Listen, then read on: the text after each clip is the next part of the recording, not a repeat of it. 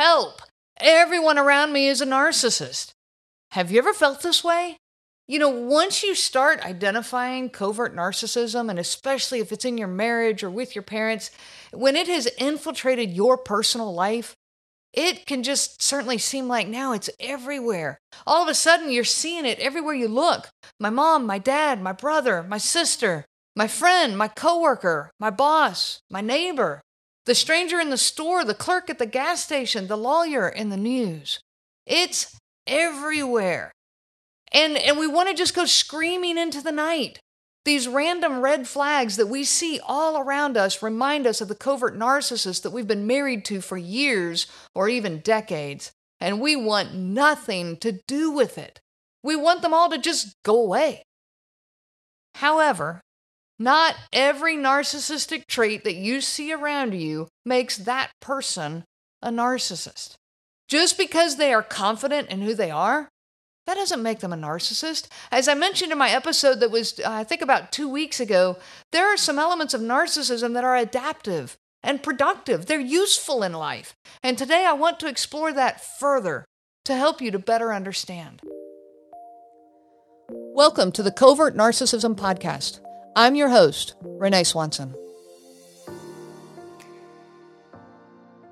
I don't know if you've heard of the Diagnostic and Statistical Manual of Mental Disorders. It's called the DSM. The DSM has a list of 9 traits that I think if you score on at least 5 of them, then you would be classified as a narcissist and all this. And diagnosing is not what I dive into. But reading these, reading their notes and reading their information has certainly helped me to get a better grasp on what narcissism is.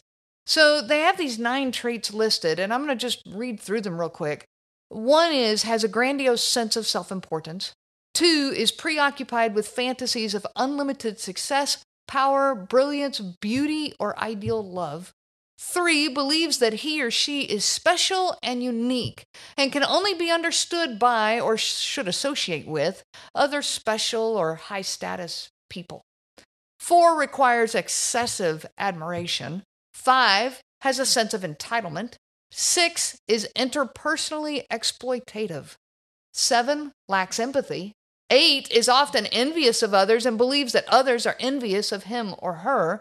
And 9 shows arrogant, haughty behaviors and attitudes. Now, that's a lot. And I've broken some of this down in previous episodes. But I want to look at these now a little bit closer. So let's look at the first one. It has a grandiose sense of self-importance. If you take the word grandiose out of that sentence, then you has a sense of self-importance. Well, isn't that a good thing? It's not a bad thing to believe that you are important in life. We all should have a bit of that. Believing that I'm important motivates me to take care of myself. It pushes me to exercise, shower, take care of my body, dress well, eat healthy and balanced, devote energy to my mental and spiritual health, to find personal benefit from the relationships I have, to tend to my own needs and simply strive to be more healthy. These are good things. So believing that, having that sense of self-importance causes me to believe that I'm of value, that I'm valuable to this world, and then I work to become a better version of myself. Well, this is a good thing. It's healthy as a human race for each of us to believe that we're important. But it's also necessary that we believe that we are equally important as everyone else. Not better than, and not worse either. And this will benefit not only yourself, but also the immediate world around you. When the sense of self-importance is combined with the knowledge and understanding that others carry the exact same right and need for self-importance, then it is of great value to our world. It causes you to work towards being that best version of you that you can be, which helps our world. But self-importance comes with a really fine line. There is a significant difference between valuing yourself and overvaluing yourself.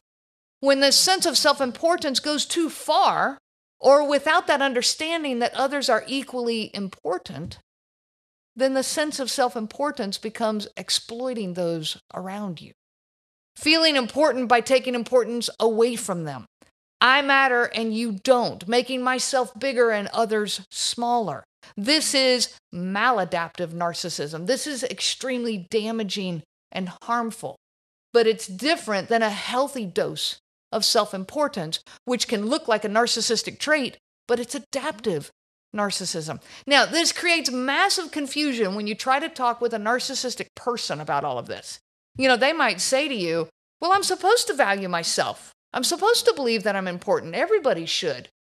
And in fact, they might even say to you, you should value yourself more than you do. Well, they take self-importance to mean that no one else matters as much as they do.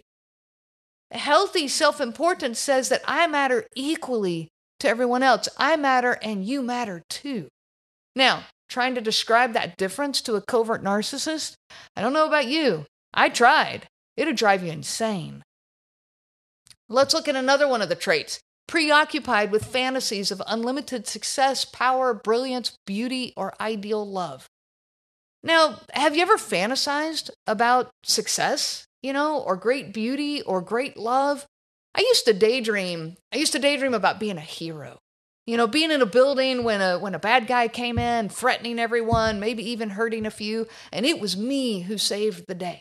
I managed to sneak up on them and fight them off, and I was that life-saving hero, and I really enjoyed these fantasies. I used to daydream about being an amazing dancer, winning competitions, dazzling the world, catching the eye of my prince someday. And again, the fantasy was delightful and fun. I fantasized, and still do some, about being incredibly financially successful, so that it's no longer a stress for me or my loved ones, and I can focus on helping others without worrying about paying the bills. In fact, my fantasy goes so far as massive income that I can invest in helping others, such as funds for victims that are running from their abuser. There's nothing wrong with these fantasies. In fact, they can bring some delight to life, even some motivation. My fantasy of financial security and success, it motivates me to work harder so that maybe someday I can get there. My fantasy of being a star dancer, okay, that one's never going to come to life, all right? But it adds to my enjoyment when I go to social dances and I disconnect from the stress of life for a while. No, I don't work to be a top-rated dancer. That's never going to happen, so I'm very realistic about it. But I certainly enjoy this hobby. My fantasy of being the hero, it reminds me of how much I do want to be there when others are in distress. It feeds my desire to help others, and it connects well with my desire to be physically fit, aware of my surroundings, and eager to act if needed. So the fantasies are not a problem. So where does this go too far? It goes too far when you're no longer rooted in reality, and you're fooled by self-deception. Covert narcissists are fooled by self-deception. When the fantasy of financial success becomes an entitlement, I should be making more than that person is. I should be making more than this person is. No particular reason, just because I'm me. It's a jealousy of others who are successful while not recognizing the hard work that they've put in to get there. They don't see the hard work and think that, well, maybe I should work harder. No, they just see what the other person got and they believe that they should have gotten it. And so they're mad or they're jealous of that person who got what they deserve. My fantasies they stayed inside of me. I knew they were just daydreams. They felt comforting and good, but I knew they weren't reality. I didn't actually expect the room to go still when I was a dancer on the floor. In fact, it would have terrified me. A narcissistic person expects the room to go still when they walk in or when they perform, whatever that looks like. They often believe that everyone is jealous of them and wants to be like them, just because of who they are, not because of great time and effort into this skill or that skill. They don't seem to ever acknowledge how much work goes into succeeding at something. They don't see the effort. They only see what they didn't get and what they believe they deserve. Narcissists are really good at deceiving themselves. So it's really hard for them to distinguish between unrealistic fantasies and reasonable expectations in life. So if someone is driven to succeed, they believe in themselves and they're putting in the effort to get there, don't confuse this belief in themselves with narcissism. Yeah, again, maybe it's an adaptive narcissistic trait.